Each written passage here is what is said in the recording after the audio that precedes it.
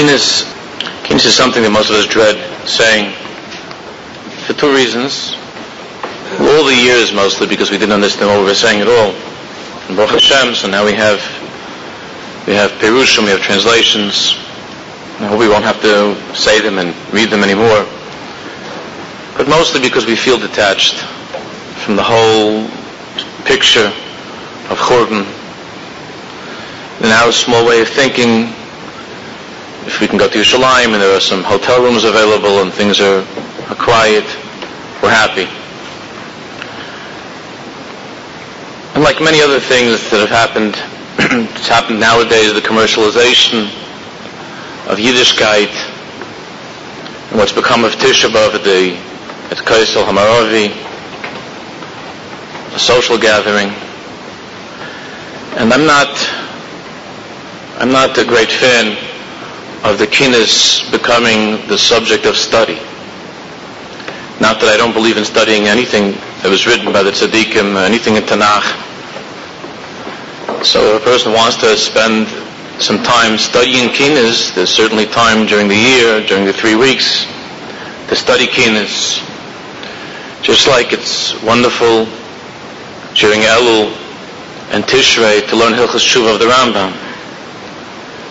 But the same way that a Jew who only learns Hilchos Tshuva and doesn't do Tshuva is incomplete. The Iker is not... The Iker is not doing kinnis, or saying kinnis, and explaining kinnis. The Iker is to live through the kinnis. And that's why we just read in Haftarah, Mitein Rosh Yimayim Ve'eini Mekar Dima. The Navi is asking, Mitein Rosh Yimayim, if only somebody would be able to turn my head into water, tears. Ve'eini Mekar Dima, and my eye should be able to bring a fountain, a makor, a source of tears. So I was thinking, what does that mean? If only I could become a source of tears, my eyes could become the source of tears. It's a very unusual lashon. We would say to the Navi, Rebbe, if you want to cry, then cry. What does it mean to be a source of tears? But I believe that from Yirmiyahu Hanavi we're being taught what our responsibility is, what my responsibility is, and yours as well, as parents, as friends, and so on. To be a Mekar Dima, to be a source of knowledge of thinking and feeling and crying a little bit about what's happened and be filled with the tefillas I spoke about last night for the future. To be a Mekar Dima. Yirmiyahu was asking Hashem to help him cause others to think and to cry and to feel. In the past, on Tisha B'Av, I would sometimes share some particularly jarring things that I had read during the year. And last year, one of the parents said to me that it was so graphic that his child wasn't able to sleep, and it caused the child quite a bit of anxiety. And I realized that one has to be careful about these things. And therefore I'm going to take care not really to do that. Each and every one of you and myself were capable of studying. There's no shortage of what to read. Unfortunately, descriptions, horrible descriptions. One of the Chevra gave me something the other day about a book that's called Neighbors, Our Polish Neighbors, who with great joy and great enthusiasm took upon themselves to prepare the way for the Nazis in Mashtaman. There's plenty what to read. So I'm not going to engage in that because it's not worth it.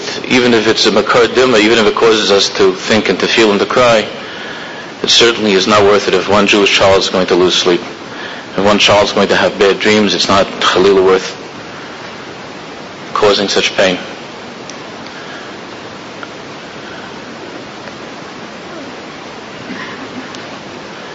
Ki olam ovis b'chaloneinu. We just read. Reb Daniel just read the Haftarah, and we know exactly what Reb Daniel was thinking about and what each and every one of us is thinking about when the pasuk was said. Ki olam ovis b'chaloneinu. So death has risen, death has found a place in our windows. Bo'abam and Hosseinu, it's come into our palaces, into our homes. V'hachris oilol mechutz, to cut down, to kill infants. Bachur merchayvis, and young men walking on the streets.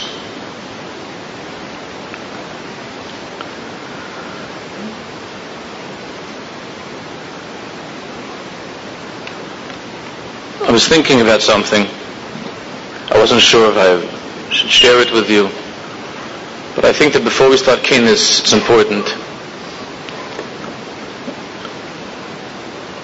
You know that one of the wonders of this time of the year is that the beginning of Churban, Shavuos B'Tammuz, when the wall was broken. In Tanakh, it says that it happened on the 9th of Tammuz. It happened on the 9th of Tammuz, it says in Tanakh.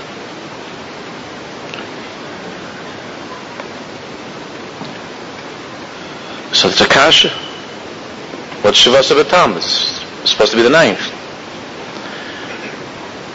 So there are those that answer that the first Beis HaMikdash was Taka on the 9th, where the Churban began, and the second Beis HaMikdash was on the 17th. And since the 17th is Chomerlan, stricter, and the devastation was more complete, therefore the takana of the Nevi'im was that it should be uniformly kept on the 17th of Tammuz, following the date of the second Churban. But that's not what the Yerushalmi says. I spoke about this a few years ago in a different way. But I'm so troubled by this Yerushalmi that I just wanted to talk to you about it for a couple of minutes before we start.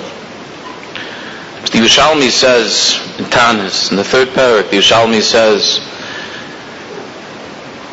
Bishoyna hayagam b'shavasa. The Yerushalmi says it's not true. The Yerushalmi says that the first one was also the 17th. It was always the 17th. Churban began on the 17th. Bishoyna hayagam b'shavasa. El v'pnei hatzaris ta'u b'cheshbon. But because of the tzaris, the Jewish people were confused, and they made a mistake with the cheshbon. They made a mistake on the calendar. Taisus brings down this Yerushalmi. You know, if we talk day and night to try to explain this sentence of Yerushalmi, we couldn't figure it out. What does that mean? What does that mean? The whole Klal Yisrael made a mistake with the cheshbon? Jews make a mistake with the cheshbon? It's not our teva, it's not our nature. Nevi'im.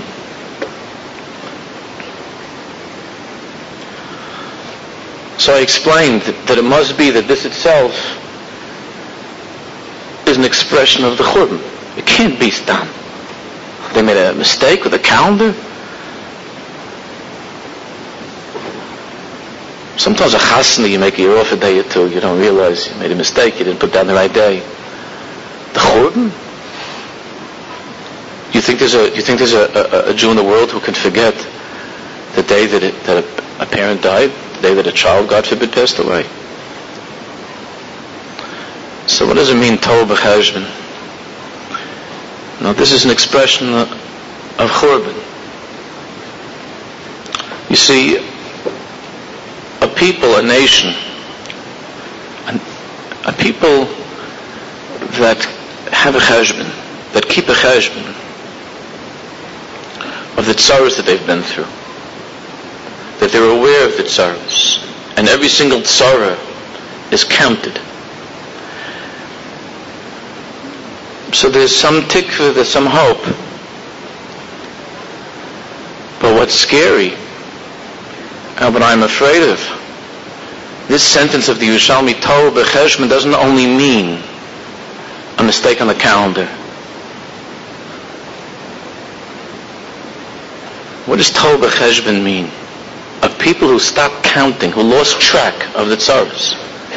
We're not counting the tzaras anymore. So this year the wall was broken. There have been occasional impasses. But this year the wall separating between Yisrael and Yishmael was totally shattered. Ki kol zeh nishma b'tzion, eich shudadnu. And there's a great cry that's going out in Eretz Yisrael, eich shudadnu, we've been ripped off. We've been attacked. And that's a tragedy. But perhaps the greatest tragedy of all, and what we have to think about, and why we're saying Kinas. This is why we're saying Kinas. But the Yerushalmi says, Me'roiv hatzaras tov b'cheshbon. We've become so used to opening up the newspaper. Do you remember when it first began? So we heard about a soldier. When it first began, our kishkes fell out every single time we turned on and we heard a certain thing on the news. Every time we heard about a rock that was thrown and a bullet that was shot, our kishkes fell out. But over time, we've just become so used to this that we've lost the cheshbon. We're not counting anymore. We're not paying attention anymore to what our people have lost, what we've lost. Tov b'cheshbon.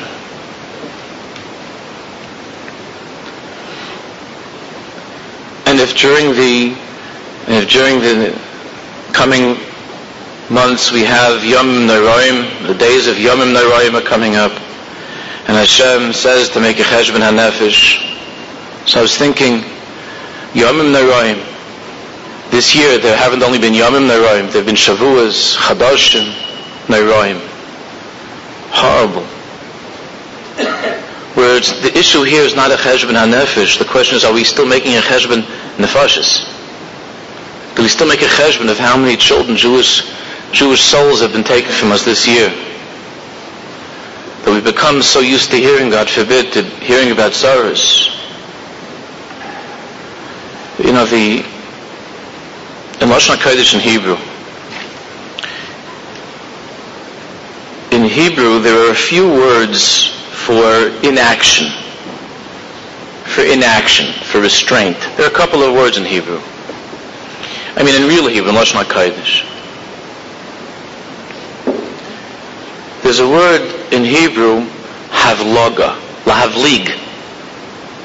Havloga means that a person is feeling an unbelievable, powerful emotion, and he holds it back. He restrains himself from expressing this emotion. Like Ezehu Gibor HaKoyevesh es Yitzra. Here, this word lahavlig is an expression of strength, which means a person who is filled with emotion, but struggles with great strength to hold back, to be kovesh, these feelings from pouring out. But there's another word in Hebrew for inaction.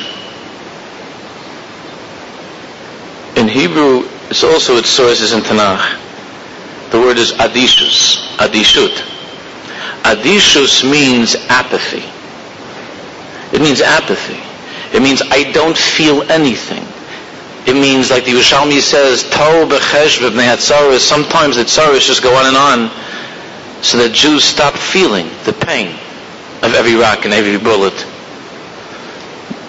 of every single loss that we've experienced. That's why we just read in the Haftarah 5 minutes ago. We read Mavligisi alei yagon. Olayli bi davai. Mavligisi is the word lahavlig. I'm trying to hold back my sorrow and to be strong. I'm trying to hold back. The Navi says, but my heart is sick.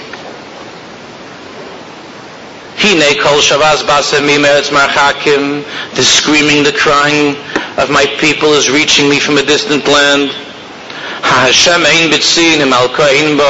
Is there no God in Eretz Yisrael? Is there no God in Yerushalayim? Has the king disappeared from Yerushalayim? That koach of havlaga is a Jewish trait, and it's a very holy midah. It's one that I grew up seeing in my own house. People who are filled with unbelievable emotions that they were holding back. That they were holding back in order not to hurt the children. And the Navi says,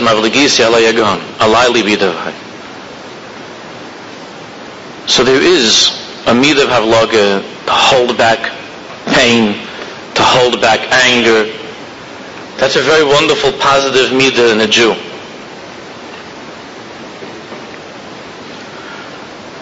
But that person has a cheshbon. He has a cheshbon that's so unbelievable. You remember we spoke about this years ago? Where the Gemara says in Chagiga that Hashem says, "B'mistarm tivke nafshi."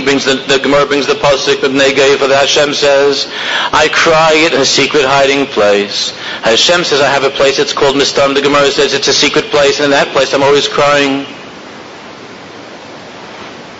And we learn the Torah from the Eish Kodesh, where the Rebbe said, in this world you can't see Hashem crying. It looks like everything is just peachy. Everything is great. Everything was fine. If a Jew is able to go into that hidden chamber where Hashem cries, he'll see that in that hidden place which is called the Neshama, Alai libi davai, my heart is sick. So it looks to us, it seems to us that Hashem everything is great, Hashem is so happy.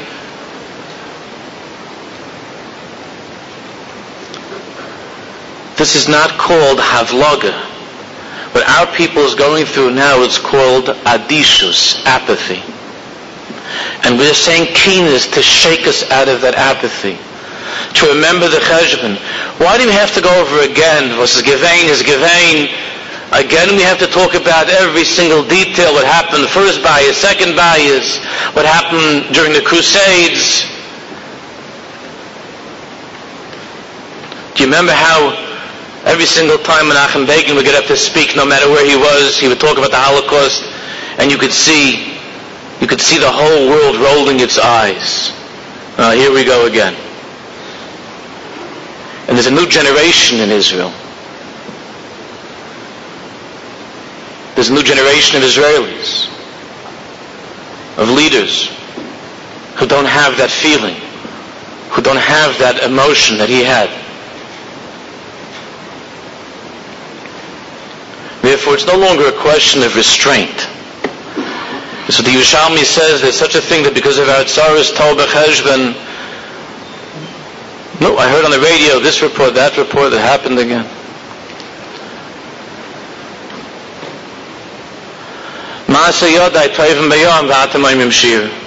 Hashem says that my children, and he said that about Egyptians, my children are drowning in the Yam Suf Atamayim Shira.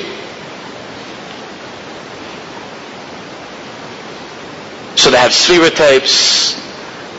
While I'm in the country, they were already playing the tapes during the 9 days. They said there's no music, so Al Pi Din, you're allowed to listen, Al Pi Din. I knew this was going to happen with those Sfira tapes. I knew that it was going to be during the 9 days. How could there be such a thing? You're asking a shaila, am I allowed to have it? It's a shaila, it's a machloikes, Rambam and Ravid? Whether or not you could put on a thing blasting over the whole camp for the children to hear music during the 9 days. It's a shaila. What's wrong with us? You know what's wrong with us? That we're asking these shailas. That's what's wrong with us. Would a parent who would see his child killed think about asking a question about listening to this music because there's no real music? Mavligisi Allah Yagain. The Navi says like this, Mavligisi is a gevaldige midah, to hold back tears, to be a strong person. But you know when? Allah Yagain. Allah libi davai. But in my heart, I'm heartsick, I'm broken. I'm broken. But what's happened to a people that told Becheshbon that we lost count already? Another bomb, another suicide explosion. Another bus that was stoned, another car that was stoned. No, we get weiter. The big thing that I'm worried about today is whether I can listen to another song. Or whether chas v'chalila for a minute, for a week, for one lousy week, I can't go without it. His oirus is not his oirus. What kind of his oirus? Like the Gemara says, that only the bus of the flesh of a living person feels pain, but if you're dead, you can stick a needle and you don't feel it. That's what's happened to us. Adishus. We've become apathetic. We're people that lost cheshbon already. What does it mean anymore, the number 6 million? But there was a Kliga Yid, there was a smart Jew. Years ago in Yad Vashem, I'm not sure they have that here in the museum. I was only there once, I don't remember, in Washington. To start saying names. Yankel Greenberg, Sorrel Katz, right?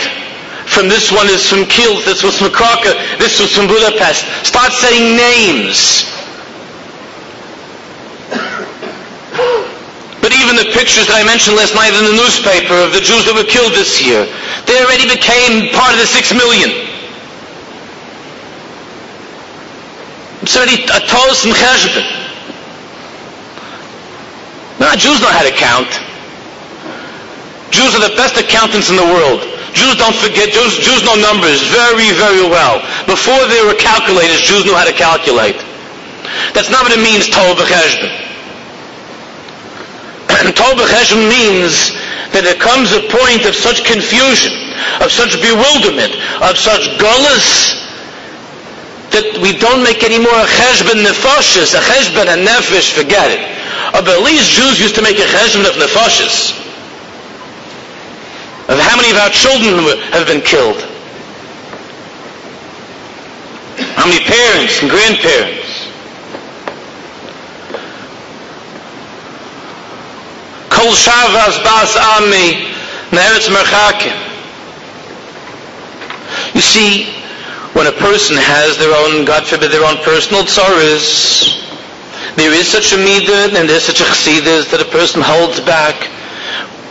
You want to hold back, it's your personal tzaras, that's a gewaldige midah, or whatever that is. I don't understand how people do it. There are very strong people in this world, and I meet them all the time who have gone through such gehennims, who are going through gehennims, and you don't hear a word.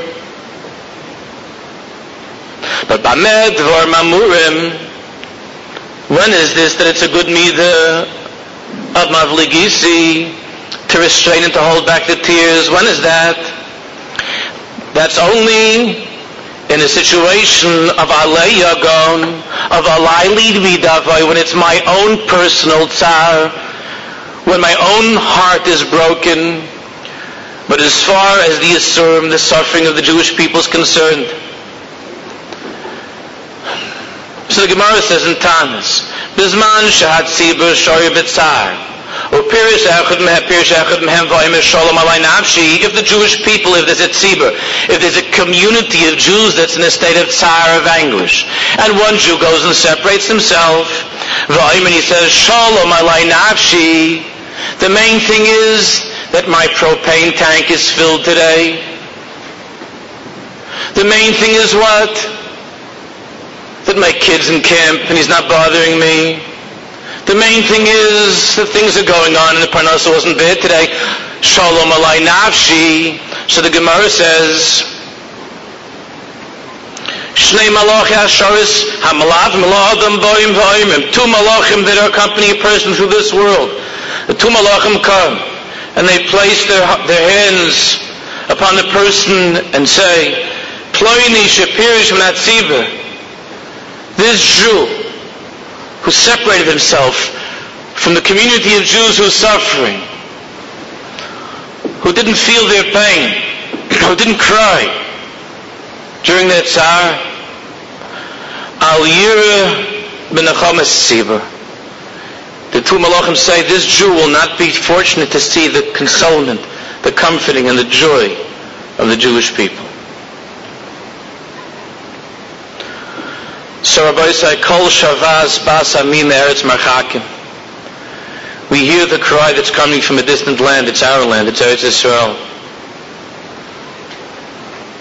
Labas Ami, to our people. For our people, from our people. So we often think, what difference will it make? What difference could it possibly make if I scream, if I cry? Harina b'koyach kailaychs. Nabi says, give a shry, give a scream. So a Jew thinks, what difference does it make?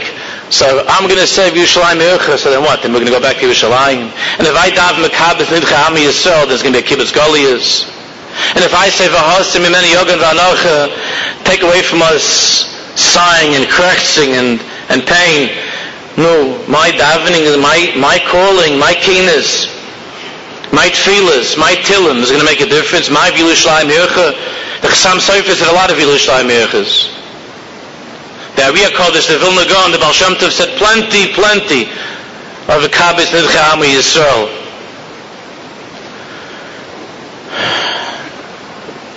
And it hasn't happened. But the Rebbeinu Shalom told the Navi to tell us, as the Navi Yeshaya came and told the Jewish people,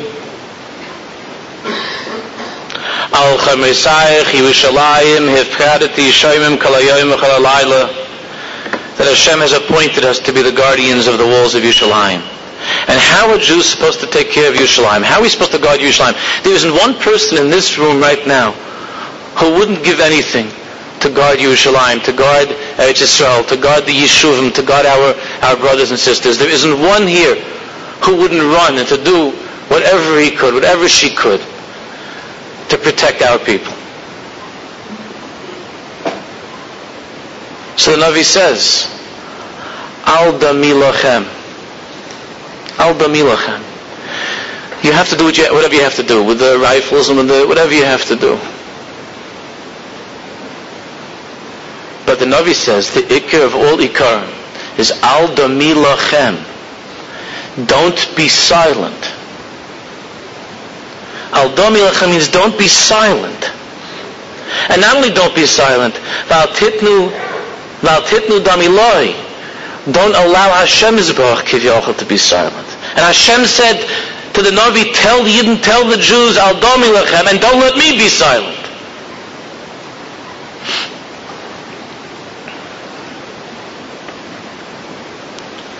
And that's why we're saying Kines. To come back to the Cheshbon, to remember the Cheshbon of all the years have passed. And to remember the Cheshbon of this past year. Of each and every one of our brothers and sisters, and to think about what it means to lose and to be filled with a tefillah to regain. Hashem Yisbarach should help us, that we should be able to put away these kindness. And there isn't one person here who wouldn't be meichel on the $20 or $22. That the yontif should be a yontif the way it's supposed to be. It should be a moed the way it's supposed to be. But until that day, we still have to scream. We still have to call out, Al damilachem. And each and every one of us can make a difference. And Hashem says that your Vil Yerushalayim Yerucha makes a difference. As I said 2 weeks ago on Shabbos, that every single tear, every single tefillah is added together, and it hits that point where Kivyochel, he can't bear it anymore. It's going to happen. Then every single one of those tears will come before Hashem Yisbarach demanding redemption. And that's what Tisha B'Av is all about. We'll share with you for 2 minutes the next kapitel, the next kina.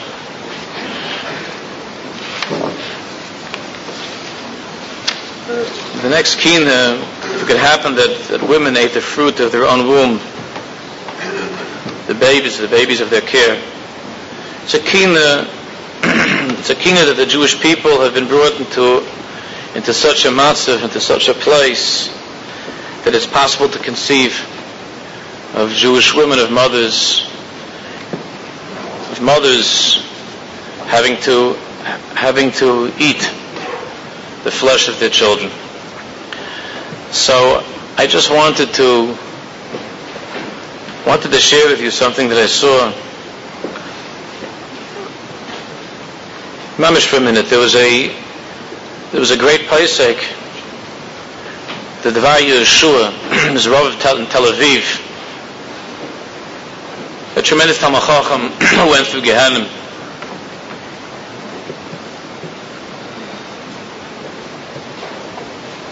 So I saw in the Sefer that it was the last few days of the war. Let me read to you what I found in the Sefer about a shaila question that was presented to the Devar Yeshua, to Rav Aronson. He says that B'chol Rega Meisu B'sodas Meyas Ish Mirav Mitzama. This is already the last mamish, the end of the Milchama. You all know, at the end of the Milchama, to a large extent, Jews were just being left without anything, without water, without food. The German war machine was doing whatever it could to still exterminate Jews, but was so crippled, the war machine was so crippled by having to ward off the now approaching Americans and Russians and English. So in many places, Jews were just left for dead. They were surrounded. They were surrounded and they were left to die. So it's brought down here in the Sefer. Rav Aronson wrote this. He's describing this. He says that Hasiyim Hukzaku b'Shetach Pasuach Tachas Kippus Hashemayim. That the prisoners were kept. They weren't kept anymore in bunkers. The Germans were on the run, and they took the Jews with them. Even though it's crazy, it's suicidal. It was slowing them down, having to schlep these Tzibrochene Yidden. They took the Jews and they surrounded them and they kept them in these open fields. B'meshach Abbas Hayom for 14 days.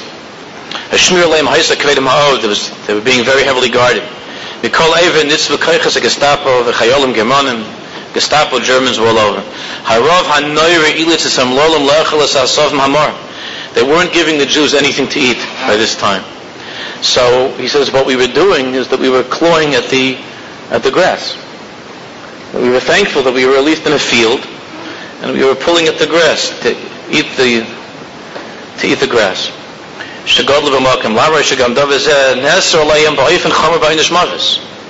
Even though the Gestapo warned the Jews that if anybody's caught eating grass, they'll be shot.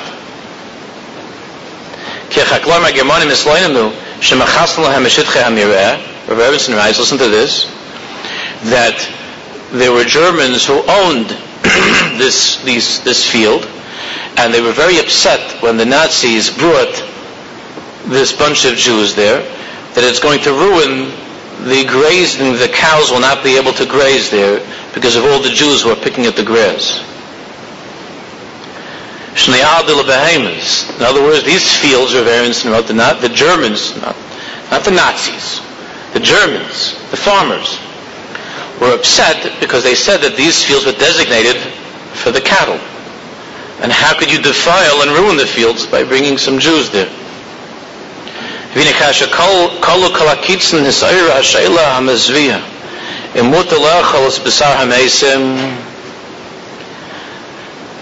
Aronson says that the Shaila came to me. They knew that Rav Aronson was a guy in Ireland. He was sitting over there with them.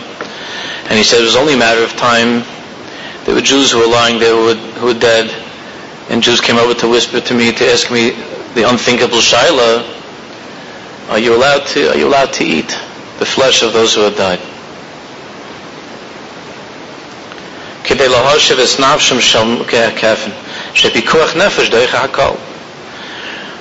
Shaila was asked, it's Pikuach Nefesh, Rabbi, we're dying. So he says, which brings over here, that this Shaila, he says that when he was asked this Shaila, he began to shake and his heart was breaking. And Hashoyel Hidgish, the one who was asking, emphasized, he asked the Rebbe, he says, Rebbe, I'm going to die. I've reached that point of afisas kaiches. I can't.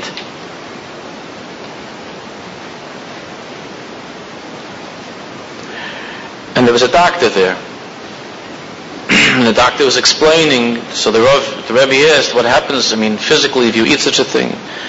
They were talking. So the doctor said that hundreds of lives perhaps could be saved. So Aaron said these were the last days of the war.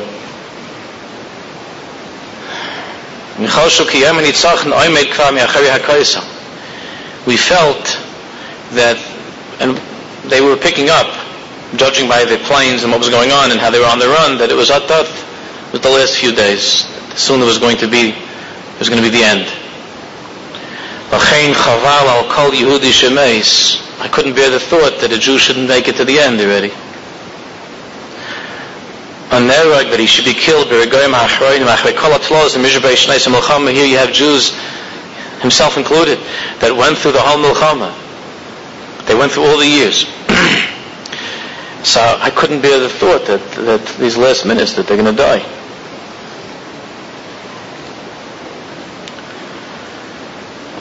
So Aronson said that he himself felt that he couldn't go on, and he was nivhal. He was terrified. Be'etzem hasagas hasha'ela. He said that his schil livkais. Aronson began to cry, and he said, "Rebbeinu Shalom, kachas nafshi." Aronson said, "Rebbeinu Shalom, Master of the universe, take my life. V'al tiviyeni l'madrega nemuchazu chasu shalom." And don't bring me to such a low thing that I should have to eat human flesh, and paskin that other Jews should eat the flesh of their own children, or their own brothers and sisters. So what was his tshuva? How did he answer the shayla?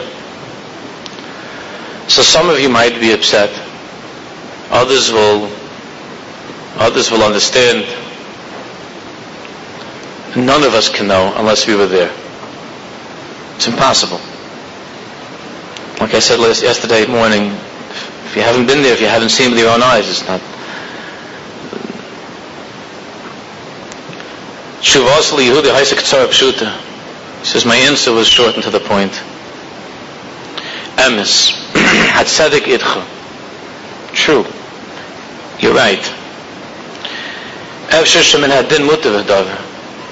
And al pi din, I can't really argue. Sof kol sof, pikuach nefesh is doiche the isser of eating machalas asuris. V'harei b'mitzvahs pikuach nefesh askinan, and we're talking about pikuach nefesh. He says, "B'zman chuvim beis hamikdash yagiu Yehudim gam l'matzav kazeh." And the Rebbe said it's true that in the days of the chuvim beis hamikdash, this is what we're going to say now, the 17th kina im techal nashim piryam oilei tipuchim. Im tevashelna nashim achmaniyas yiladim hamadudim tefachim tefachim. If it could happen that women ate the fruit of their own womb, the babies of their care, if it could happen that compassionate women cooked their own children whom they had so carefully measured, handbreadth by handbreadth. So the Rebbe says, Rav Aronson says, it's true that B'zman Churban Beis HaMikdash Yigi Yehudim Gam L'matzav Kazeh.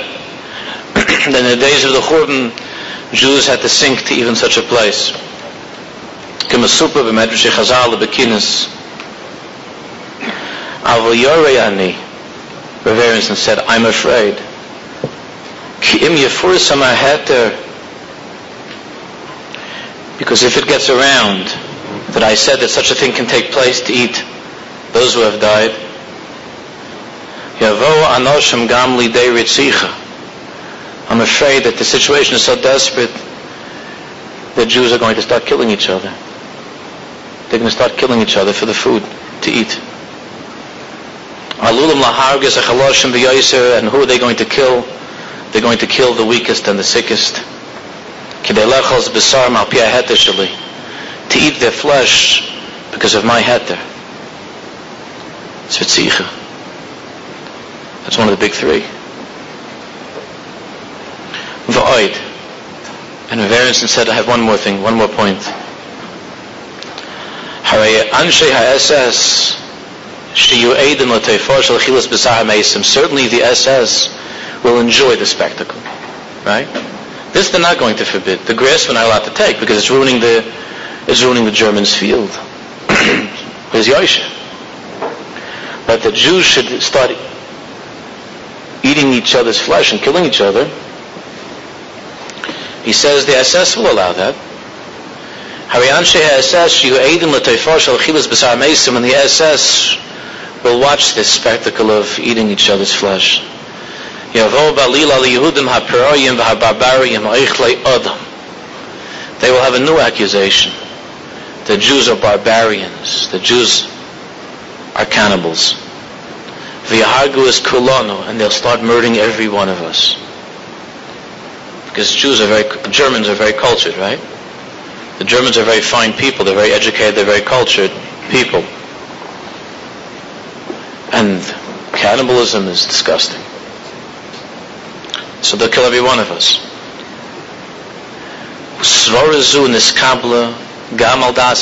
This last thing that I said, this svara, Aronson says, this last svara that I said, that they're going to kill all of us in a second when they see us doing this.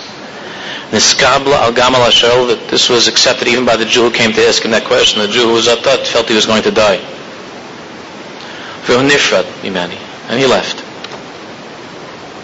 Kavra Shah Kala Kiblu Ansha SS Paguda Lahavir Yehudim Terez instead. Within an hour, the orders arrived to be transferred, to be transported, and all of us survived. It's the end of the mice.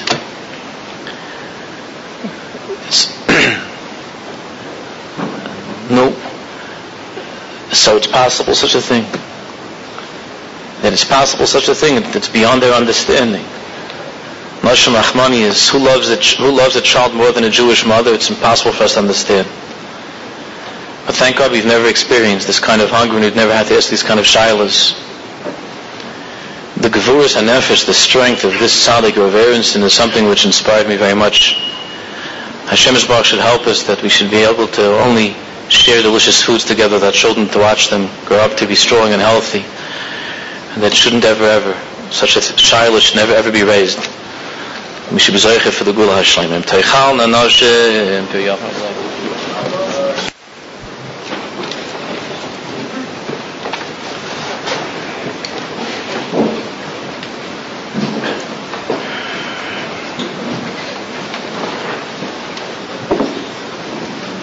And this next kapitel, this next kina, Chafei 25, Yitin Roishi Mayim Ve'im Konoizlai. It's definitely very, very kedai to take a look at the footnotes for a second, to understand the historical background of this kina of unstoppable tears, the inability to stop crying. Now that we've gone through some of the kinas about the kinas of the Bayis Rishon, Bayis Sheni, the two temples, how crying has persisted throughout history, and the understanding that all Jewish suffering, wherever it takes place, is a continuation of the tears that began to flow with the Churban. Which is why the tzaddikim and the Rosh Yeshivas and the Gedolei HaTorah believe that Tisha B'Av must be kept as the day to remember and to daven and to call out. The Tisha B'Av was established as the day of crying. Just look for a minute, let's just read for a minute together the bottom on page 270, 276. Mitin Roishi Mayim, whether my head were water, as you read in the Navi this morning. Significantly, this is the first kina recited on the 9th of Av that is apparently unrelated to the destruction of the two temples. Until now, everything we've been saying is connected to the Churban Bayis Rishon and Sheni. This is the first kina that's not at all about the temples. Indeed, this elegy mourns the calamity that befell the Jewish communities of the Rhineland. Worms, Vermeiza, Speyer, and Mainz, Magenza, in the year 1096 during the First Crusade. Over 1,000 years after the destruction of the Second Temple, the inclusion of this lament in Tisha B'Av ritual serves to demonstrate that the source and cause of all Jewish tragedies in exile can and must be traced back to the destruction of our temple. It goes on to discuss Ma'aseh also with Brisker Rov and the question of how to understand the tzaros. So in the next paragraph on the right side, thus the essential purpose of this kina is to drive home this lesson. There are really no new tragedies befalling Israel.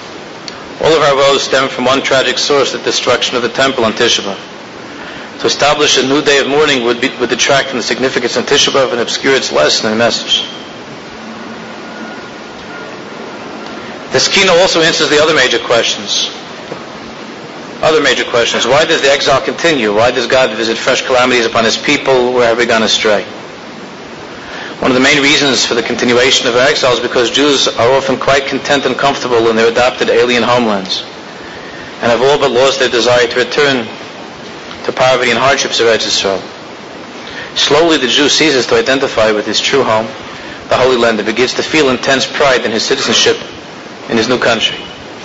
The destruction of the Jewish community of Worms in the German Rhineland was the work of the Crusaders. How ironic. The Crusaders were willing to leave everything behind. Homes, families, occupations. I'm always afraid that that God forbid it's a kateger. It doesn't look good for our people.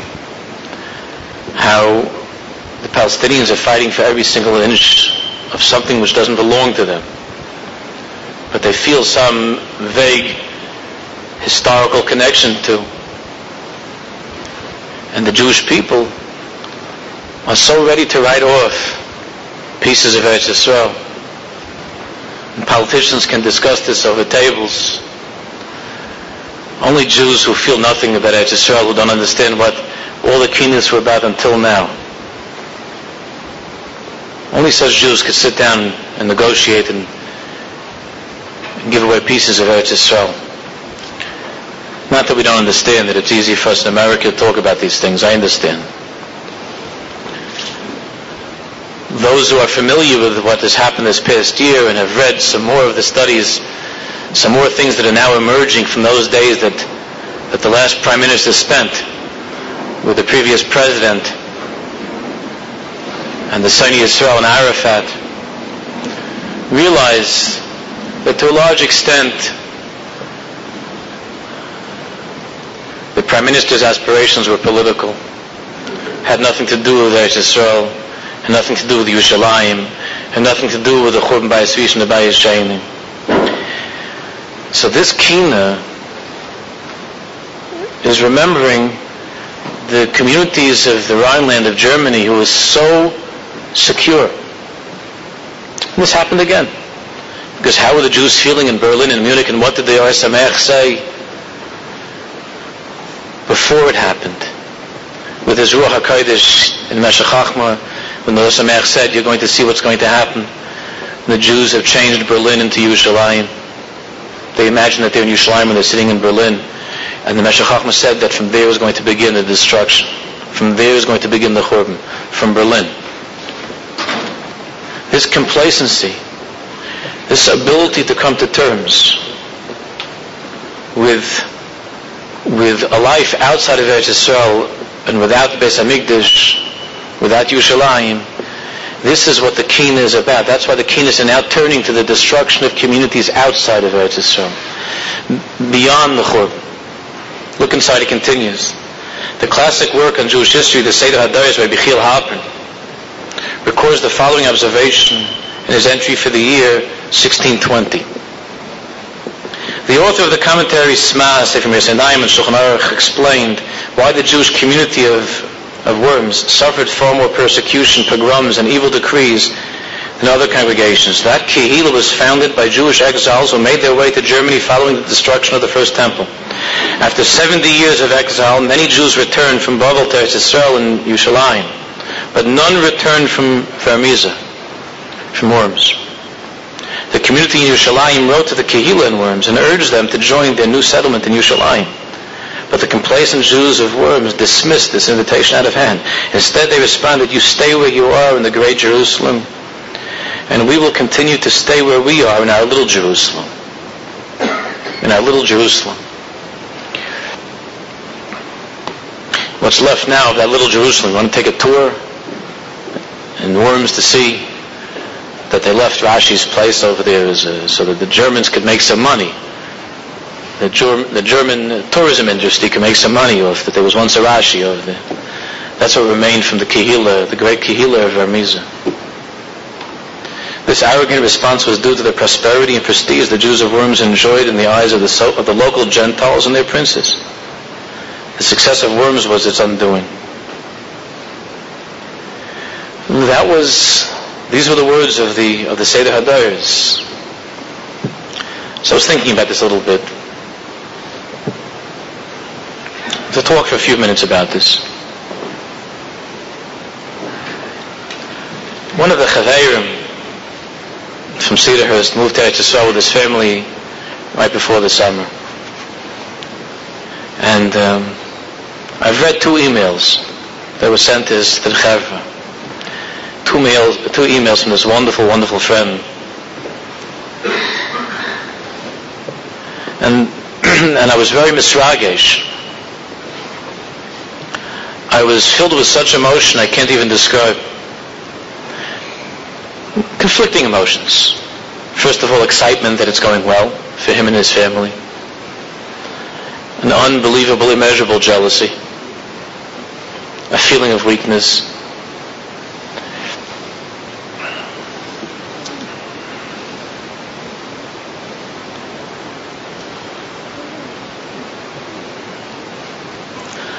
You know, what happened to the community of Worms, like everything else in the world, it has its shayrish, its root. Its root is in the Torah. Its root is in the Torah. And just last week, in the parasha, at the end of Bamidbar, that left us still in the Midbar after all these years. So the Torah tells us about Bnei Gad and Bnei Ruvain. Let's talk for 5 minutes about Bnei Gad and Bnei Ruvain. These were fine Jews, just like the Jews of Worms. These people who answered so arrogantly back to the community of Yerushalayim, you stay in Yerushalayim, we'll stay in you'll stay in a big Yerushalayim, we stay in our little Yerushalayim. They were fine Talmidei Chacham over there. These were Rishayim that lived over there. What happened with Bnei Gad and Bnei Ruvain? So everybody remembers it was just a short time ago in Chumash. So they had a taina. They had a taina that they were making for themselves a little Yerushalayim, right? Where was the little Yerushalayim that the Bnei Gad and Bnei Ruvain were building? Neva Yarden, across the Jordan River. It's not far. Across the Yarden. They weren't 6,000, 9,000 miles away. It was across the Yarden. This we're not talking about 13th Avenue. We're not talking about Woodburn, about the 5 towns. We're not talking about Monroe, Williamsburg, Flatbush, London, Antwerp. We're talking about Neva Yarden. So they said, Eretz Mikne Rav Hi, Labadecha Mikne. So they said to Moshe Rabbeinu, we're doing very well over here in our little Yerushalayim. It's a place to graze the animals. We have a lot of grazing land over here. Labadecha Mikne. We have a lot of behemoths over. We need a place for them to graze.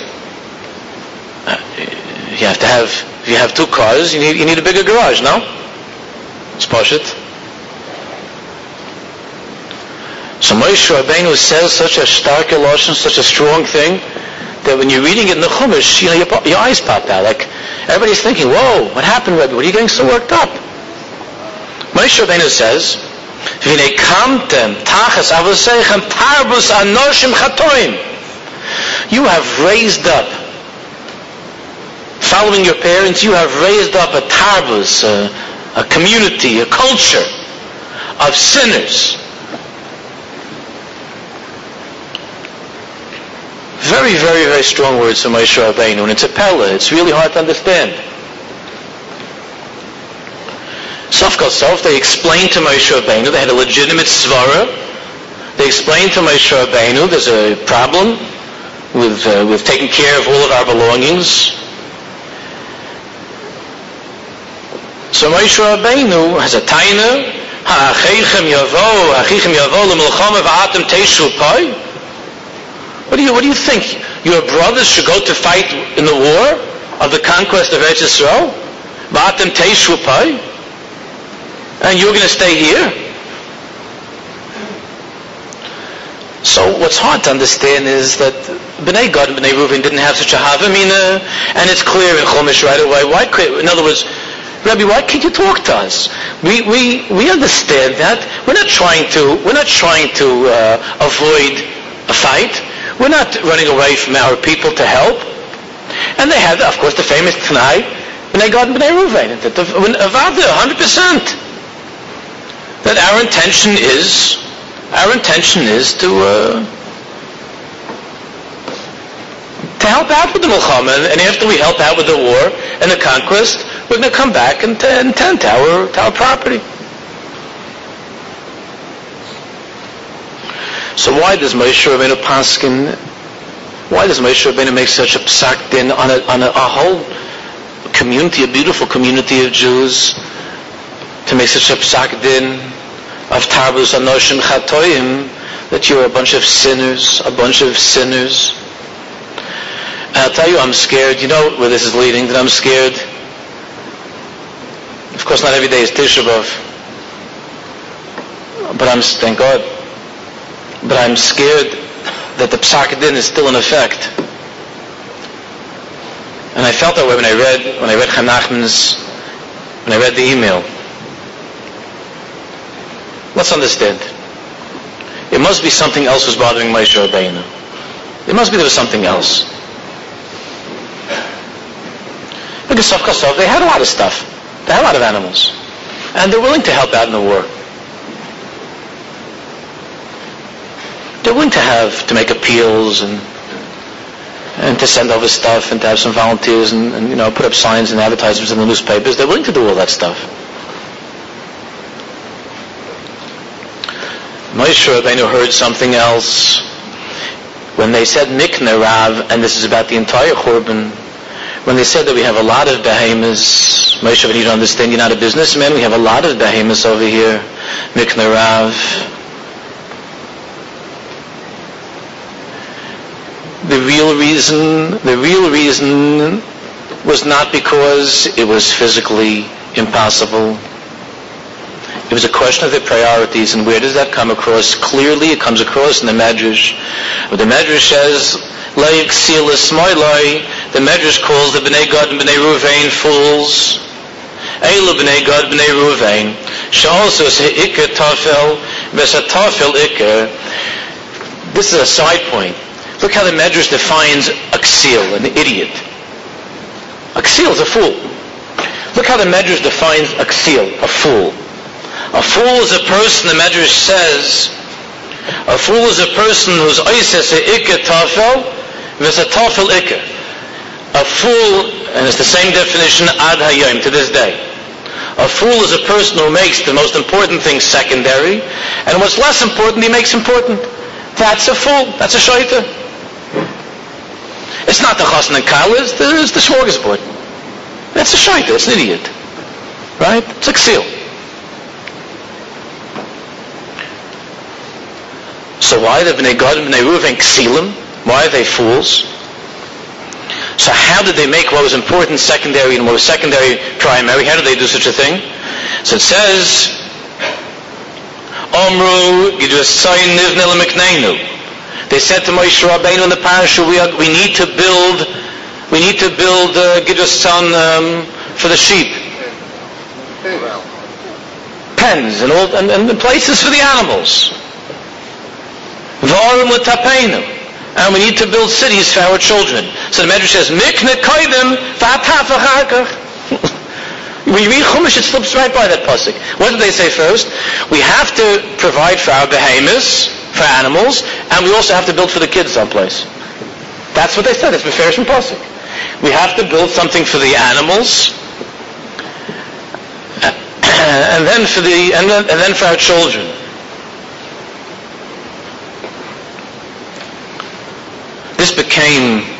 This reached Lahavdil by the Goyim, by the Germans, a very bizarre and sick extreme, when they were crying and taking care of Jewish pets while they were marching the Jews off to die. They felt bad for the dogs and the cats that the Jews had with them.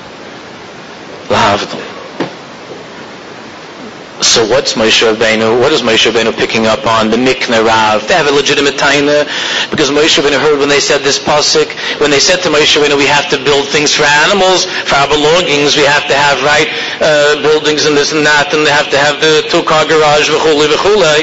We have to build all these things, and also we have to have for the children yeshivas and so on. And we don't have enough room in Eretz Yisrael. It's very busy over there. So Moshe Rabbeinu heard that the truth was that the tzayin, the animals, the cattle, was more chashuv in their eyes than the future of their children, was more important than bringing up their children as Jews. This is a sin that's repeating itself in Worms and everywhere where Jews have been. We'll make our little Yerushalayim, you stay in your big Yerushalayim.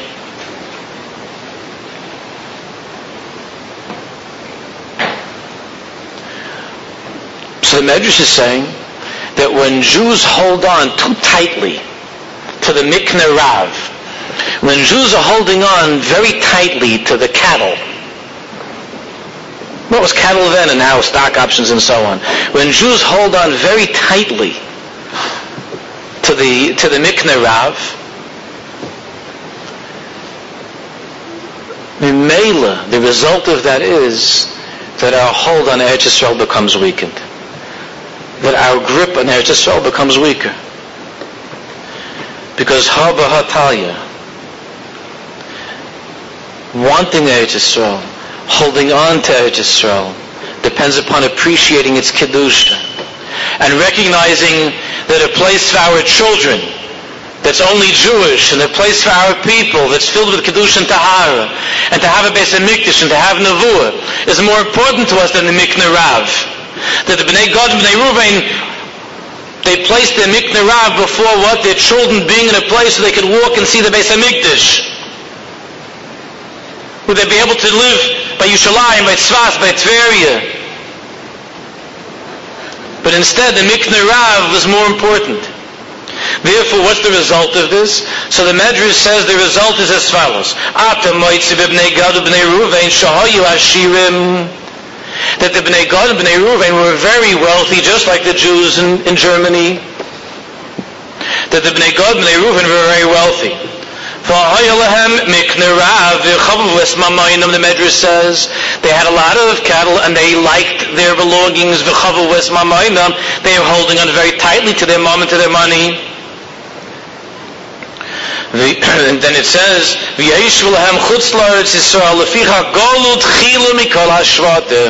the Medrash says, in the end, they were the first ones to go into Galus. They lived outside of Eretz Yisrael, and they were the first ones to be sent away in Galus, in exile. We understand that the reason is that because their kesher to Eretz Yisrael was weaker than all the other Shvatim, than all the other tribes. Therefore, since their connection to their belongings, to their things, to their property, to their places, even to this, the familiar surroundings, was more precious to them than the future of their children, than Tapeinu. Therefore, they didn't feel that Eretz Yisrael was something which is indispensable. They felt that Eretz Yisrael is it's a big Yerushalayim, and we have a little Yerushalayim. Or like the advertisements that made Meir Kahane crazy that Far Rockaway is the little Netanya. Remember? The Rabbi Kahane went nuts over that. He went nuts over everything, but over that it was nuts shabanuts.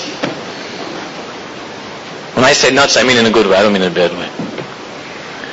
Now, everywhere in Yerushalayim, they're painted on Kahanat Sadak everywhere, right? Now it's Kahanat Sadak. No. To make Netanya, to make Far Rockaway into Netanya, So you understand, so the Medrash says, Memela, if you're holding on so tightly to Far Rockaway, if you're holding on so tightly to the things that you have there and everywhere else in Galus, so Memela, you can see yourself being a Jew without Yerushalayim. You could see yourself being a Jew without Yerushalayim, then it's taken away from you. Until at some point, the sense is knocked into the Jewish head to realize that we can't live without Yerushalayim. That we can't live without a Beis HaMikdash. That we can't live without Nevi'im. We can't go on living this way. So the entire capital here, the entire Kina, it's crying, and we're still crying over the loss of our communities that became settled outside of Eretz Yisrael. And therefore, it contains within it the entire story of Avelis. Which the Avelis is that after all these years, we still feel that we can go on living without Yerushalayim, without Eretz Yisrael. And therefore, if there's a tabus, if there's a generation of Jews who are sinners, who don't realize the Kedusha, don't understand what it means to have Yerushalayim, what a Beis HaMikdash is, and they're negotiating. These are the people who are negotiating. These are the people who are sitting down with their enemies. Oy mehayalana. What's going to be with our people? What's going to be with us? Therefore, our avodah is to strengthen our realization that there is no such thing as a little Yerushalayim. This is a very dangerous delusion that we're living in Galus. That there's a little Yerushalayim. And if you're next to the ocean, it's a kleine Tveria. And if you're in the mountains, it's a little Tzvas, right? It's good air. This is a delusion that we're living with. And even now as we speak, the Rebbeinu Shalom is trying to knock it out of our heads. Eretz Yisrael, Yerushalayim is a place of the Shekhinah. Yerushalayim is the place where we belong. And we have to feel the Avelis for the fact that we're not even crying over the loss. And we don't even feel the pain of the separation. Therefore Hashem Yisborach should help us that as a result of remembering and crying and wanting it, that each and every one of us should be zocheh to return with our families, with everybody, with the old people, with the little ones, that each and every one of us should be zocheh, because that's the only place that the Jewish people can build for themselves a world where the children come before the Mikneh Rav. Because in Chutz La'aretz, we wouldn't be in Chutz La'aretz. The people wouldn't be in Chutz La'aretz. So each one of us has different reasons now, but we wouldn't be here as a people if Tapeinu, if our children came before Mikneh Rav, before the cattle. The cattle comes before the children. And Jews have been carried away in cattle cars. And we still haven't come to realize that. The Rebbeinu Shalom should help us to understand and to realize.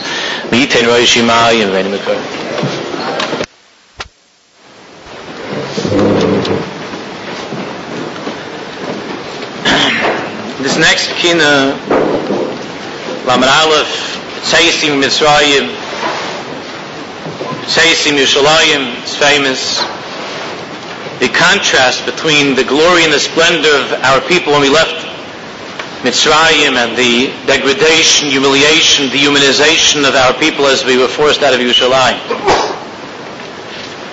This is a theme that all of you have noticed has been continuing throughout Kinas. The contrast between the way it's supposed to be and the way it actually is. This is brought out very clearly in one of the earlier Kinas, on page 242, 243, the 18th Kina. Hashem, you have promised I will surely do good with you. And so on. That entire Kina, the 18th Kina, is talking about the difficulty that we have. We raise our children, and we've all been raised hearing about the stories of our past and the wondrous things in our history and all the miracles that Hashem has done for us. And I'm sure that your children have asked the same thing that mine have asked me. So how come we don't have any of these things anymore? We don't see any more Baal Shem Tov, Baditchev. We don't see any more Nisim and the flows that we saw. In other words, the reality of Jewish history what we see with our eyes, is inconsistent with what we ourselves are experiencing. With personal suffering, the suffering of our people, there's an inconsistency, and this pain, the pain that we have, comes from this paradox of Mitzaysim Mitzrayim and Mitzaysim Yushalayim. All that we've ever been taught was Mitzaysim Mitzrayim. That's what we teach our children in the yeshivas. But what we've actually experienced in life is Mitzaysim Yushalayim. It's leaving Yushalayim.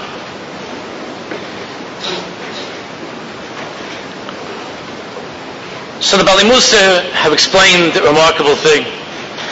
I saw this in the Rishinas of the Tzaddik, the Meshgiach, Rav Wachtfeigel, Zechat Levracha from Lakewood, who heard it from his Rebbeim, his teachers who were great tzaddikim and yeshivas in Bali Musa. So the Lakewood Meshgiach said, everybody who learns a Blat Gemara, any Jew who sits down and learns a Blat Gemara, whether it's in Noshim, Nezikim, wherever it is, so you know that you learn a Mishnah, you learn a Braisa, and then in the Sugya there are kashas, questions are being asked. Sometimes these questions are being brought from such faraway places, that their kashas, you're learning a Gemara. Anybody that starts to learn Gemara is totally dumbfounded and bewildered by this. We're talking about Tefillin, and you're bringing me something, now I have to look at some Mishnah someplace that talks about the mikveh. And he said, what kind of a thing is this? A kasha? Why can't we stick to the subject, yeah?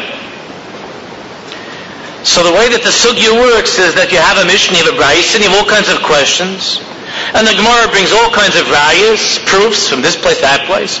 And then the Gemara brings different sources from other places in Shas to what? To slug up those proofs, to knock down the rayas. And you're taking a journey all over Shas. That's why we have such a problem learning these days. Because in the old days, the seder of learning was that you went through Shas, and then you went to learn Be'in. Then you started learning on a much deeper level. But the way of learning now creates problems. All right, why it has to be, why it's this way, I'm not arguing with that, but the Metzias is that a kid sits down to learn nowadays a page of Gemara. Kids, it's adults, right? You sit down to learn a page of Gemara, and the Gemara is asking you a kasha, you're learning Megillah. The Gemara is asking you a kasha from where from Yavam is. You don't even know how to read the words. You don't know what's talking about. You look to your chavrus and you say, what does it mean, Zika? I don't know what that means. Did you ever come across that anywhere? So then you try to open up under the table the art scroll. What does that mean? Because I'm learning about Kriyas Megillah, I'm learning about Haman and Achashverosh, and the Gemara is talking about something I never heard of. And if it starts to get into Avyavis Atumah, or if it starts to go into Taharas, Kodshim, Zvachim Menachas, then it doesn't help even with an art scroll. I don't know if there's an art scroll on Zvachim Menachas. But it doesn't even help to look inside the English by Zvachim Menachas. Right? It doesn't even help. So we're struggling through the Blat Gemara because we don't know. We're not familiar with all this, with all these places. So Rav Wachtfeigel, the Tzaddik, says that a Jew learns a sugi in the Gemara. He's asking kashas from here, from all over, and the Gemara brings rayas back and forth. It's leibendig. So the Meshgiach said, when you look at this on the surface, if you're new at this and you're thinking that one thing has nothing to do with the other. What is this Inyan from Taharas, from Kodshim, have to do with what I'm learning about Purim? If you ever try to make your way through one Torah from the Rogatchover, even one sentence from the Rogatchover, Ayin Sham, right? Without trying to get help from something. Even after you read all the Sfarim that are written, you can't understand. So the Rogatchover, you ask a Rogatchover question,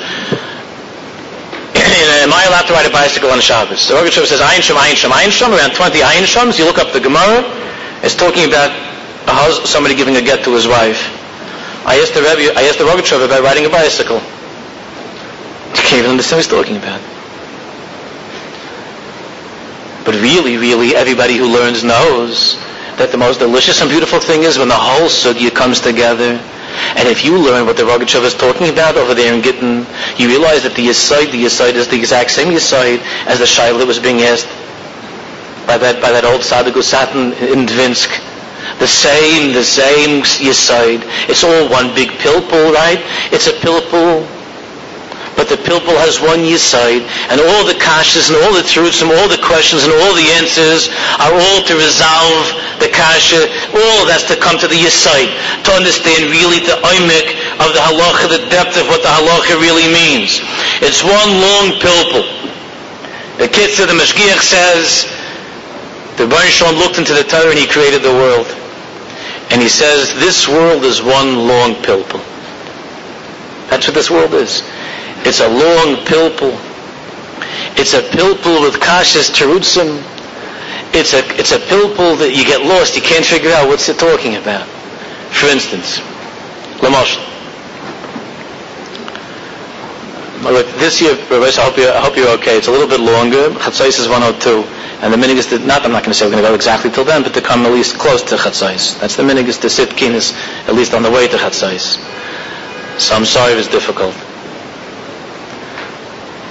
Torah, Tchilasa Gemilas Chasadim, V'Seifa Gemilas Chasadim. Chazal say, the Torah begins with the Ma'aseh from Chesed. Hashem made garments for Adam and Chava. And the Torah concludes with Hashem taking care of Moshe Rabbeinu's Levaya, Moshe Rabbeinu's burial. So Torah, Tchilasa Gemilas Chasadim, V'Seifa Gemilas Chasadim. It begins with Chesed, and the Torah ends with Chesed. But in between, the Mashgiach says, but in between, there's a lot of stuff that doesn't look so nice. It begins with chesed and ends with chesed, but in the middle of the Torah there are all kinds of punishments and all kinds of skilas, right, for herek and chenek, right? The Abamis is Bezdin, and if you don't do this, you're going to get patched, and if you don't do this, you're going to get killed. All kinds of kashas and rayas that are coming from a place that you don't understand b'chlal. But the Mishgiach said that a Jew has to know that what's between the beginning of the Torah of Gemilas Chasadim, that Hashem made a world, and the end of the Torah, which is what? Gemilas Chasadim, everything that's between, every single thing that's between Bereshis and Leina Kol Yisrael is Kuloi Chesed. Just like when you're learning a Gemara. Even though it sounds to you, wow, I can't believe this doesn't seem to fit at all. But only afterwards, when the whole thing is complete, you realize that without those kashas, without those rayas from all over Shas, you couldn't understand the Chalal, what the Sugya means. It would mean nothing to you at all. So too in life, the Mashgiach says the same thing in life. That's a long pilpul. And all the suffering of Jews as a people, as individuals, in between the beginning of the pilpul, the beginning of the Sugya, and the end of the Sugya, in between what? B'tzeisi mi Mitzrayim. And that final sentence that we're going to read, B'shuvi liYerushalayim. Sosn v'simcha v'nasyagan v'anocha b'shuvi liYerushalayim. The kina begins with B'tzeisi mi Mitzrayim. We left Mitzrayim. In between B'tzeisi Mishalayim, B'tzeisi Mishalayim, B'tzeisi Mishalayim, the contrast, the paradox, the suffering, the patches, the kashas, the questions that seem to make no sense. They don't fit in at all to what Hashem Yisbarach has told us, what He's promised us, B'tzeisi Mitzrayim. Until the last sentence will be the end of the Sugya. The last sentence is the final end. It's the end of the Gemara. It's the big siyum that's going to be with Mashiach what? Sosn v'simcha v'nas yoga and v'anacha, gladness and joy and anguish and sighing and crying will run away, will flee. B'shuvi liYerushalayim. When the siyum will take place. When you think of davening, when you begin davening, Adoin oilam asher molach b'terem kol Yitzir Nivra, the different gifts. Adayna Olam Hashem Molach, Hashem, you were king before you created the world. And then afterwards, V'achmei kechleis hakol, what? Levadai yimlaich noira. After the entire world, you're going to be king. So I ask Akasha, really? I mean, it's not nice to say it, who cares? I mean, if you think about it. You know, the Gemara Chagiga says, but how do you know how to think about what was before and what's after, right? That's not our business what's before and what's after. That's not my business. Ma lifnim and ma la'acha. Is it my business to think what was before the world? No. Is it my business to think what's after the world? What's my business? Not. But we begin davening every day. What? Davening begins. Adon olam asher molach b'terem kol yitzir nivra. You were a king before creation. And you're going to be a king after everything. So why is it necessary? The teretz is because a Jew who knows that Hashem is king, and that's the beginning of the sugya at the beginning of time, before everything, and he lives with that knowledge of Hashem Molach, Hashem Melech, Hashem Yimlech. He lives with the belief that Hashem is the king throughout the entire sugya. That he is going to live to see that day of Levada Yimlech Neir, of the end of the sugya, of the siyum, the end of the Gemara, the end of this crazy pilpul that we call history. This Jew is going to live to see the end of the big pilpul, the end of the sugya, because he knows, even though in the middle, everything he sees is contradicting Hashem Melech. Hashem is king. It looks like everybody else is running the world. But if you know that what? The terem kol yitzir niv. And you know that he was king, and he will be king, then everything in between is part of the sugya that you can't understand. You can't understand how does Auschwitz and Mauthausen, how does the Spanish Inquisition, how does Tach V'Tat, how does it fit into the sugya? It's a kasha. It is a kasha. And we don't have the teretz for this kasha. But a Jew who's a mammon knows that it began with Malchus Hashem, it ends with Malchus Hashem, and in the middle is Malchus Hashem. It's a sugya with kashas and terutzim I don't understand, because they're being brought from such a strange place. Because Auschwitz doesn't fit into the sugya in our minds.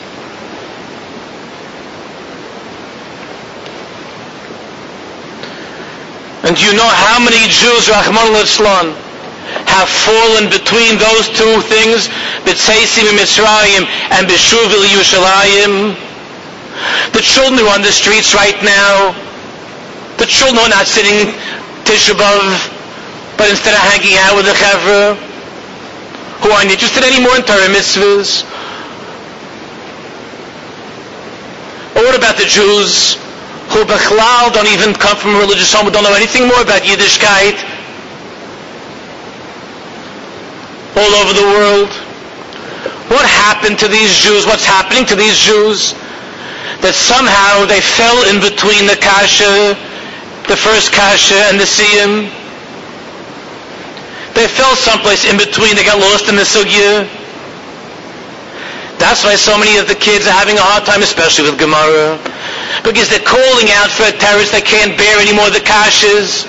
They're sick and tired of the pilpul. When is it going to end?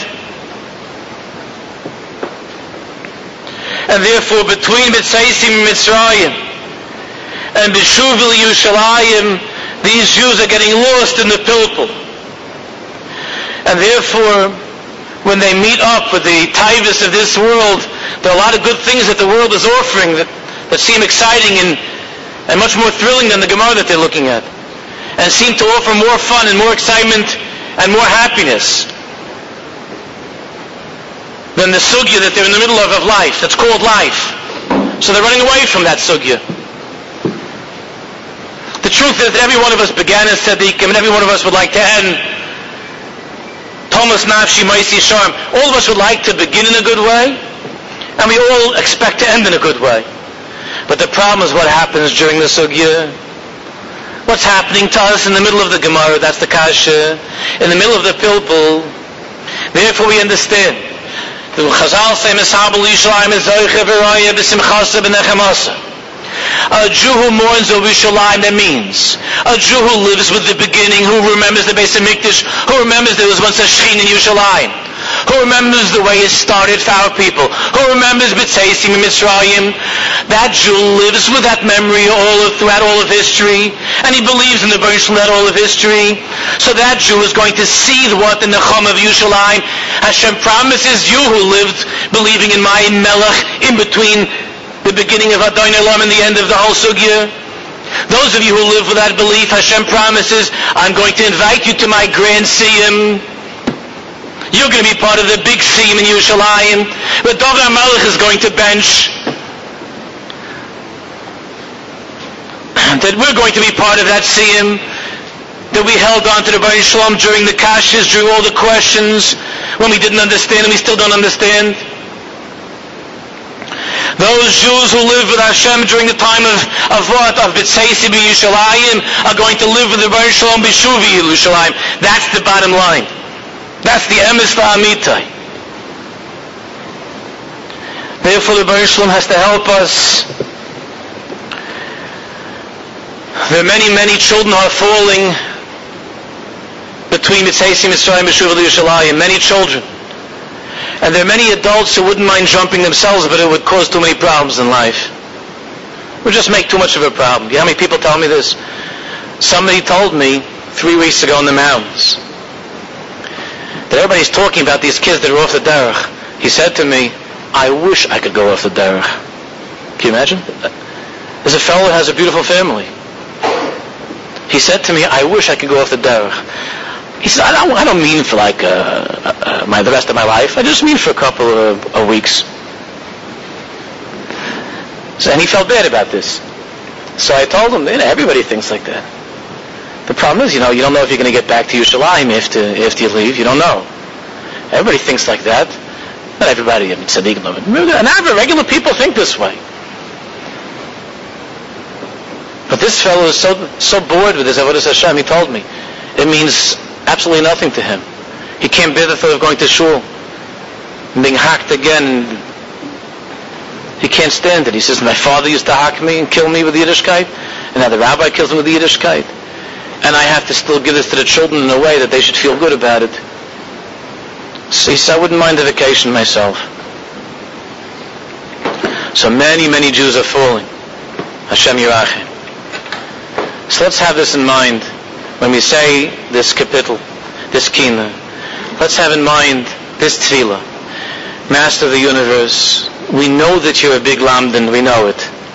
We know that you're bigger than the Rogatchover and the Vilna Gaon. We know that you're smarter than the Chassam Sofer and Reb Tzadok from Lublin. We know that. But we're not. And therefore, we can't follow your sugya. We're losing track of the pilpul. And we're asking you, can we come already to the last sentence of B'Shuvi Yerushalayim quickly while there's still some of your children who are left?